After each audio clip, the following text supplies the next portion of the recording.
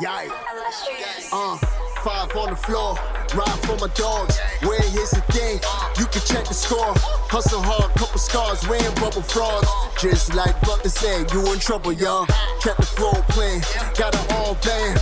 Y'all seen the block, stop with one hand. And Pat we trust, it's power, have the guts. We're here to bring the heat, y'all can hang it up. Welcome to 5 on the Floor, a daily insider show on the Miami Heat and the NBA, featuring Ethan Skolnick, Greg Sylvander, and Alex Toledo, plus others from the 5 Reasons Sports Network. Welcome to the latest episode of 5 on the Floor Live. We come to you live directly following the Miami Heat's dramatic victory against the Sacramento Kings, or as Shaq once called them, the Sacramento Queens. With me and for tonight's floor plan, we have coming in at total buzzer beater, like literally as the intro's playing, he's not here, and then now he arrives. Guess we're not tanking Mr. Sean Rochester. Follow him at Sean at S Rochester NBA, I think is how it goes on Twitter. Also, we have Brian Fonseca. Follow him at Brian Fonseca NY. He's a little under the weather, but he's on his flu game tonight, so we're gonna get through this thing. The Miami Heat win, but before we talk about that Miami Heat win, because there's a lot to get to here, want to shout out one of our great sponsors, particularly a 5 on the Floor Live, these post-game shows that we're doing here. And that's Aggressive Insurance. They are an insurance broker agency that's been servicing South Florida for over 15 years. Lynette is a friend of the program. She's always watching and rooting for the Heat. They offer auto insurance, homeowners insurance, condo insurance, life insurance, retirement programs, free notary service for all clients. That comes in super clutch. You just want to reach out to her, even if you have a bad driving record. This is where you want to go. Aggressive Insurance, 954-581-8800, 954-581-8800, Aggressive Insurance. And definitely check out her website, insurancebylynette.com. That's with 2 N's and 2 T's. Okay, y'all. So, damn. I don't know where to start, because I thought that we were going to start the show and we were going to give a big old bouquet of flowers to Mr. Kyle Lowry, and I was going to extend an apology, and I may still need to get to that, but I'm starting right here. Tyler Herro coming through in the clutch with a huge shot. He makes shots so much harder than they feel like they need to be. That's how it feels to me anyway. But this was an absolutely clutch bucket. Finished with 26 points, 12 rebounds. So this was where I wanted to start because of how he finished. Brian, react to Tyler Herro's game, but also the way that he sealed this victory for the Heat. And before even getting to that buzzer beater, in the fourth quarter, their offense got stagnant, and you're watching it with, like, you know, PTSD maybe of how they looked last year at times. And it's like, oh, here we go again. Now Jimmy Butler's not there to sort of save them, and it's looking clunky again. And Tyler Herro hit a couple of mid-range jumpers where he got to his spots, kind of contested, but he looked very comfortable, very confident taking those jumpers, made a couple back-to-back. And I feel like that helped get them in their rhythm a little bit. Shortly after that, they went on their run that eventually won that game. And then obviously he had the game winner where when he was pulling up, guys, to me watching it, it felt like, oh, that's going in the entire time. Like I had full confidence that he was going to hit that shot. Last year, maybe that would have been the case. He was a sixth man of the year after all, but I'm not sure. For whatever reason, he makes that fake. He creates just a little bit of space. It was still a contested shot. And I was like, dog, that's going in. Oh, and then it ends up going. And Tyler Herro, like, you know, he's growing up a little bit. You know what I mean? 26 and 12, having a big game. All three of the big three remaining without Jimmy Butler, you know, missing game due to, you know, I think we can call it load management, honestly. Yeah, but like he's all right. Yeah, and then, you know, Kyle Lowry, who we should also get to, and Bam Adebayo and Tyler Herro combined for 68 points. And each of them had 20 plus. and Kyle Lowry hit 17 with 8 minutes left in the second quarter, really got them going offensively, and then was distributing the ball to everybody else and getting them all involved. And then we saw Bam really take over at times in the second half on both ends of the floor, which Bam does. And bringing it back to Tyler Hero, like, I thought he was great, particularly in the fourth quarter. I felt like he was more in control than we've seen him at other points this year. And, I don't want to say they needed this from the standpoint of like this saved their season, but, you don't want to lose to the Kings at home, Jimmy Butler or not. De'Aaron Fox wasn't there either. So there was a big win for them. And Tyler Hero, he had a big boy shot, back-to-back game winners for this team. I know. And you're right. Like, you don't want to lose to this Sacramento team. They needed this victory. Like, it's obviously not a must win. I'm not going that far, but it would look bad to, within the span of a week, lose twice to the Sacramento Kings. Like, that's an issue. So you gotta get this one. And I know that they had to gut it out. You mentioned Kyle, and that's where we're going to go next. I just want to acknowledge on that last Tyler shot when he kind of pump faked and he didn't leave the ground, but then had the ability to get enough lift to get like another great attempt up. Like, go watch it again, because I watched it 3 times in a row. That's an incredibly hard thing to do. So shout out to Tyler Hero for hitting a super dope game winner. But you alluded to him, Brian, and this is where we're going next, and that's Kyle Lowry. He comes out with a different mindset offensively. It's like, if this was the Kyle Lowry that I saw every night, I'm in. Like, we can stop talking about anything other than Kyle Lowry being the point guard QB1 of this squad. Sean, what particularly do you think inspired him to play differently? Like, do you think it's as simple as Jimmy was out, he knew they needed to pick up scoring? Or did you see anything particularly with the way that they were running offense or sets they were getting into that were conducive to Kyle doing this? I'm just interested from your perspective, what you think lended to him kind of just going off. And we haven't seen this from Kyle in a really long time. Yeah, obviously, I think his role changes with Jimmy not on the floor. It would seem by the eye test that the ball was in his hands quite a bit more. So he was initiating more than, when Jimmy is around, he's initiating Bam, Tyler, etc. And I don't necessarily think that's a bad thing when we're at full strength. But, you saw it from the first possession. He shot a 3, brick. We got the offensive rebound right back to him. No hesitation. Bang, hit a 3. He was doing stuff out of the mid post. He was down there, like doing the chicken wing hook on people with post moves. Like, you saw Lowry get into his bag and just do stuff that you don't see normally. And, when you're shorthanded, sometimes people have to step up. We saw that from Lowry. We saw that from Strus. We saw that from Dedmon. We saw that from Gabe, all up and down the roster. Everybody stepped up, and it was just enough for us to get a win. And at the end of the day, shout out Alex Toledo for that. End of the day, that's all that matters, right? You got to get a dub somehow against these teams, and just keep stacking wins, like Tyler said in the post game. Stack good days and just keep getting better. So you see, to our loyal listeners, the new voices you hear, they are integrating some of the stuff that you hear from our regular guys on 5 on the Floor. You got it in at the end of the day. Who knows? Maybe you're going to get here's the thing from Brian later on in this episode. Before we go on, I just want to quickly shout out that I hit my prize pick tonight. I went, bear with me as I refresh here. I went, oh no, I didn't hit it. Excuse me. This is twice in a row I'm doing an ad for them and I'm not hitting it. I want to call out Prize Picks because it's my favorite daily fantasy app. So I can in good conscience tell you I play it all the time. I love it. You stack your players and you choose over and under on their statistics. So you choose your favorite stars on your favorite teams, NBA, NFL, NHL, MLB. They have all of those. But you use the code 5, FIVE. That'll double your initial deposit up to $100. I was going to say that I went, that I nailed the card that I took today, but Bam got 20 and his over under was 20.5.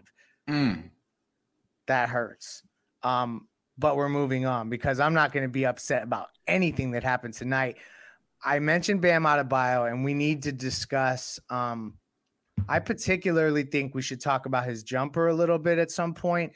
But let's just address the center position in general, because Dwayne Dedmon now has came out onto the court and he's played. I mean, people left him for dead on that West Coast trip is how I felt. And he's came and he's contributed in now a couple games where you've seen him, it isn't always perfect, but he's made an impact. But so Bam and Dwayne Dedmon, Brian, and obviously it's a lot more fun to talk about Bam Adebayo, particularly when he's leaning into the offense the way that he is. Your thoughts on that group, because the Heat have been that's challenged all year with teams that have size, good rebounding teams. This particular Sacramento team, and tonight they were able to come out victorious finally. Yeah, and Dwayne Dedmon in particular, really has surprised me because of how cooked he looked before this, and even going back to last year's playoffs and the last couple games, tonight in particular. He put up a stat line. He was 10, 8, and 3 assists. I also made a couple threes in just 16 minutes of work. And that's box score watching. But when you watch the game, you're watching him shoot these threes and he's comfortable. There was at one point, it was damn near a step back three. And Eric Reed was like, he tiptoes the line or whatever the case may be. I thought that was funny. But Dwayne Dedmon is out here just hitting threes comfortably. I don't know how sustainable that is or all of this is. But if Omer Yurtseven came out and had a game like this, people would be like, oh, snap, he should be the starting center, whatever the case may be. But that's not what's going to happen now because this is Dwayne Dedmon. But he's been playing well. I don't think he's going to give you 10 and 8 all the time. But I do think that this is why at the beginning of the year, some of us felt like this team, yes, they need to make a move at some point, particularly to get bigger. But the reason why they can probably last until January is because Dwayne Dedmon can give you some pockets of decent basketball between now and then until you're ready to ship him off, unfortunately. The game is the game, but that's really what it is. And, you saw that tonight. And then with Bam, just when he gets a rebound and just goes, it's one of my favorite things to see him do. And especially when it's not just into a dribble handoff, when it's actually into something that leads into a pick and roll, and all of a sudden he has lob at the rim. And whether it's Tyler Hero, we saw this yesterday with Duncan Robinson, and Duncan Robinson was able to get to the rim off of that with the left hand and finish and show, have a little bit of flair to it as well. Where he was holding up his hand. You know what I mean? Like Miguel Cotto used to do when he used to hit somebody with a hard left hook. It was really nice. So I think that with Bam doing that and attacking on both ends, and I like how comfortable he looks with his jumper. I would like him to just eliminate some pump fakes. Still a work in progress there, but we're in the early stages. And then eventually I know some people are going to say hey, what about the 3-pointers? He was shooting them early on in the preseason. And Sean could attest to this. We kind of knew this was going to happen. He wasn't going to start. He wasn't going to keep shooting threes all the time, but I do think at some point, we'll see him step out and stretch it once every blue moon or whatever. I don't think the threes are that important. I think just getting a reliable mid-range game is important so that he can continue to make quick decisions and make this team flow better offensively. Bam has only attempted 2 threes in our season predictions that Sean pulled together and we have posted on 5reasonsports.com. I had him making 41 threes this year. I don't know that he's going to attempt that many. And again, this shows that I'm a Bam Adebayo homer. So consider your source when I do NBA predictions. I had him making 10 for what it's worth. I think I had him making 10. I don't know if he's going to attempt 10 though. I don't know. But if he's already attempted 2, I think that you're a lot more in line with expectations that are realistic than I was. But this is something I've noticed in the last few games. And I kind of want to understand, Sean, if you think there's a correlation or not. I'm noticing that in games where Bam shoots more. So for instance, in the last 3 games, 16 field goal attempts, 15, and then 16 again tonight. The fouls go up, 6 fouls, 4 fouls, 5 fouls.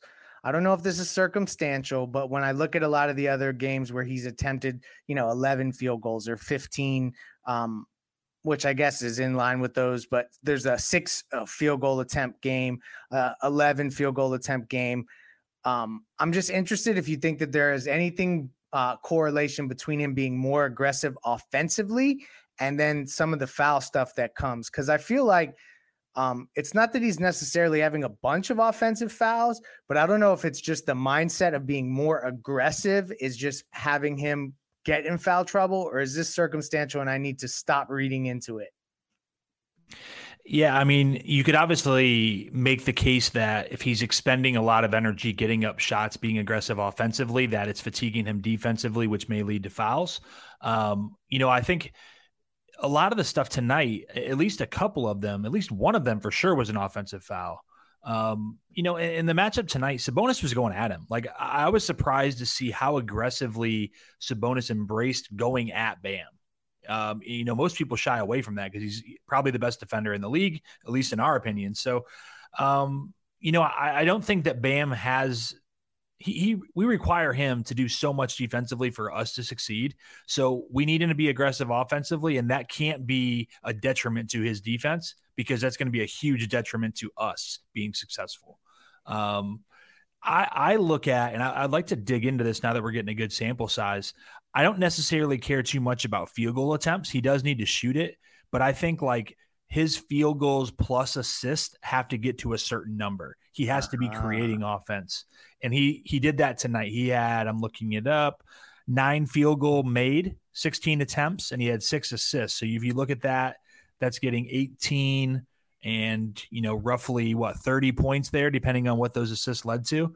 A ton of backdoor cuts, a ton of split cuts. He really created offense for us. And I think that's the key right there. One of the keys in Brady Hawk's 5 key takeaways that get posted somehow before the buzzer sounds. So check those out on 5reasonsports.com was all of the back cuts and some of the adjustments they made to some of the they were kind of overplaying in certain moments and things like that. So I think that is an interesting element of just how this game it changed a ton. There were so many lead changes. It was like a game within the game. And I love where you're going with the assists with Bam, because you're right. Like he just more and more I see, and maybe this is again me being a homer, him having the ability to be an offensive hub to some degree. And we're not there yet because it's a different era in Miami Heat basketball, but one day I hope to see it. But for our next segment, let's go to Guts Check.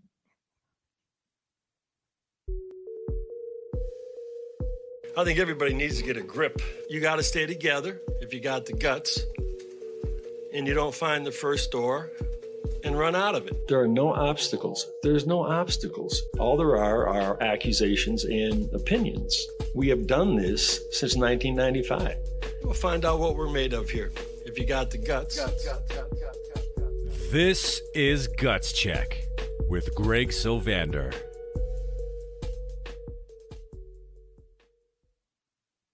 So I'm going to make this one quick. You know who had the guts tonight? My dog Max Strus, because Malik Monk, who all you Heat fans are so scared of, Mr. Random Scrub Heat Killer, although I don't really know that he's a scrub, but for the sake of this show, he is. Everyone was very scared. And if I remember correctly, Max Strus swatted that out of bounds. And that was in the fourth quarter, if I'm remembering correctly. So shout out to Max Strus. You had the guts tonight. Also came through with some clutch buckets down the stretch there. So shout out to Max Strus just for humbling Malik Monk, who even walked up to the scorer's table, promising fans that he was about to go off on the Miami Heat. So we appreciate that.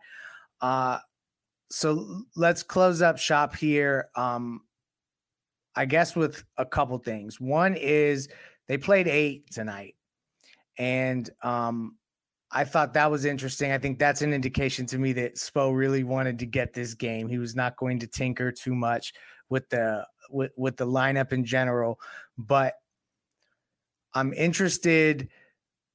They go to Indy next, and that's always a tough place for them to play. That's a team that's been giving teams a lot of trouble. As we quickly look ahead to Indiana, before we close here with the ODM performance solution of the night, rapid fire, biggest key to them getting another victory and moving closer to 500, or they be 500 if they win the next one. Biggest key to going out to Indy and getting a victory, Brian. Slowing down Ben Mathurin.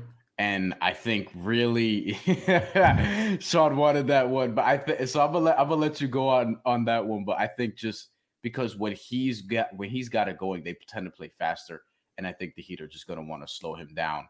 I think they will slow him down, but I think that's really the key because he has the type of shot profile that typically would kill the Heat if he has it going, and was one of my favorite players coming out from this draft class. So he's really, really good already. He's going to be on an all-rookie team if he stays healthy. The Heat have to contain him, and if they do that successfully, I think they're fine. I was going to take dude as rookie of the year just because of the YouTube clips that I watched before the draft. Then when you see Banchero in Orlando, it was just tough to go in another direction. Sean, biggest key to it, is it indeed the player that Brian references? Is there something else we should be watching out for as they head to Indy? Yeah, Mathurin is killing it off the bench, coming off and just putting up buckets. They have a great offense, top 10 offense, bottom 5 defense. So you have to be able to get your offense rolling against them. We did a good job tonight in terms of limiting offensive rebounds, even though we were a lot smaller. You got to do that again. Their bigs would be Miles Turner, who just came back, maybe a showcase game for some. Isaiah Jackson, right? And what's the other guy's name? Jalen Smith is the other big guy that plays for them. Starting now, yeah. Yeah, so they have, an athletic group of big guys, so you got to keep them off the glass. It's going to be a nightly challenge for this Heat team, but I think we did a good job with it tonight. And Halliburton obviously is the guy that you got to talk about too. He's a star. He's a great passer, creator. They have Buddy and Mathurin on the outside, so you just got to limit those guys as much as possible. Hopefully Jimmy is back, his hips healed up or whatever it may be, and get another dub, get back to 500. That's what's up. So that gives us a little look ahead to Indy. Manny, let's take a few questions and then we'll close with the ODM solution of the night. Questions, not statements, to all of our viewers out there. What are the chances? So this comes from Mike Santi or Saint. I don't know how you pronounce your last name, but sorry if I butchered it. What are the chances we'll see Jovic on the floor again? I think it's going to be a while. I think that Spoelstra's leaning into the guys that we've seen. No Jamal Cain. Jovic hasn't gotten onto the court even against Golden State. That wasn't viable. So yeah, that I can answer that one pretty quickly. I think it's going to be a while. How about we go with another one? Or we won't go with another one. I'll try to find one. And he's probably trying to scroll through and find a good question. Because a lot of them are just comments. Greg couldn't ask about Duncan yesterday, or Kyle today. Laugh out loud. That is true. Duncan and Kyle, you have showed up on this homestand. I appreciate that. And so let's just go straight into my ODM performance solution of the night. That is Kyle Lowry showing up to the arena with the disposition that he did tonight and playing offensively with that type of aggressive mindset. That is 100% the ODM performance solution of the night. But let me tell you a little bit about ODM. Bear with me here. ODM performance solution, they're really about team building. And team building is hard. Don't ask Sacramento because they're looking up. Let's look at the Knicks. Haha, we're always going to laugh at them. Philly lost again. Philly lost again. And Boston. Boston lost too. It's Cleveland. And right? Brooklyn. So the point is, team building is hard. ODM Performance Solutions can help you build a winning team and keep it together. If you're looking to fill an important role at your company, ODM Performance Solutions can help you find C-suite level leadership, sales rainmakers, management, operational support staff. To find out more, check out odmpsi.com or give them a call, 954-434-0634. Again, that's odmpsi.com. Give them a call at 954-434-0634. Okay.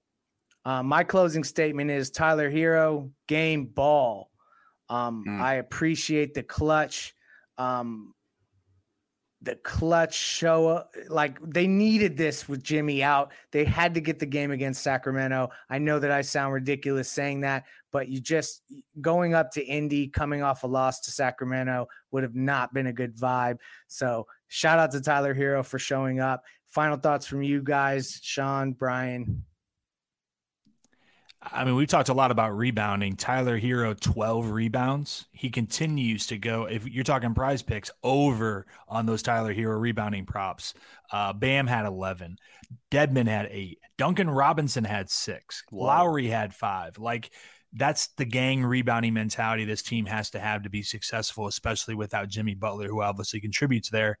And they needed them all, every last one of them, to get a dub. So very important there. Take the over on rebounds using the code 5, F-I-V-E on Prize Picks. Sneaking another one in there. Brian, final shots. Manny, can we put Michael's question up here? Because I think this is an interesting one now that we're like 10% of the way through the season. Michael says, how far away is this team from the top tier Eastern Conference teams? I mean, as we were just saying, the top tier, if Philly is a top tier Eastern Conference team, they shouldn't be right now. And I have questions about their health. I have questions about how much they actually enjoy playing with James Harden as they lean closer and closer into Harden ball in Houston in particular. We'll see how that goes. I feel like Tyrese Maxey and or Joel Embiid is going to want to punch him in the face at some point. I sneaky think Joel Embiid is also a trade candidate between now and maybe next summer or, slightly thereafter. Agreed. I don't know where. But I'm sure people are going to try to theorize whether or not he could play with Bam, since I know a place where villains are welcome. Right. So all you people who think Bam is a 4, that may be something worth revisiting at some point. We're going to just drop that bombshell and just leave here, aren't we? But I think that, look, the Heat are right there, and I feel like everybody's right there because, 1, it's early on. 2, this is 9 games into the season. 6 of these 9 games have been part of back-to-backs. So while they've had a bunch of home games and an early West Coast road trip, but a bunch of home games, this team also has had a tough schedule in terms of like all these back-to-backs early on. There's not going to be another back-to-back, I checked, until November 20th and 21st. So there's going to be some more time in between games, more every other day type of things instead of all these back-to-backs. And then Jimmy Butler doesn't have to be load managed necessarily, at the second half of them. But ultimately, I think this team is still going to be highly, highly competitive throughout the year. And this stretch of home games that they have coming up, they're going to be critical for how things sort of go in November and beyond. It's so true because they got to get these to build any level of a cushion, or else it's going to be even more like they got to make a move quicker to plug whatever hole is that hole at the moment.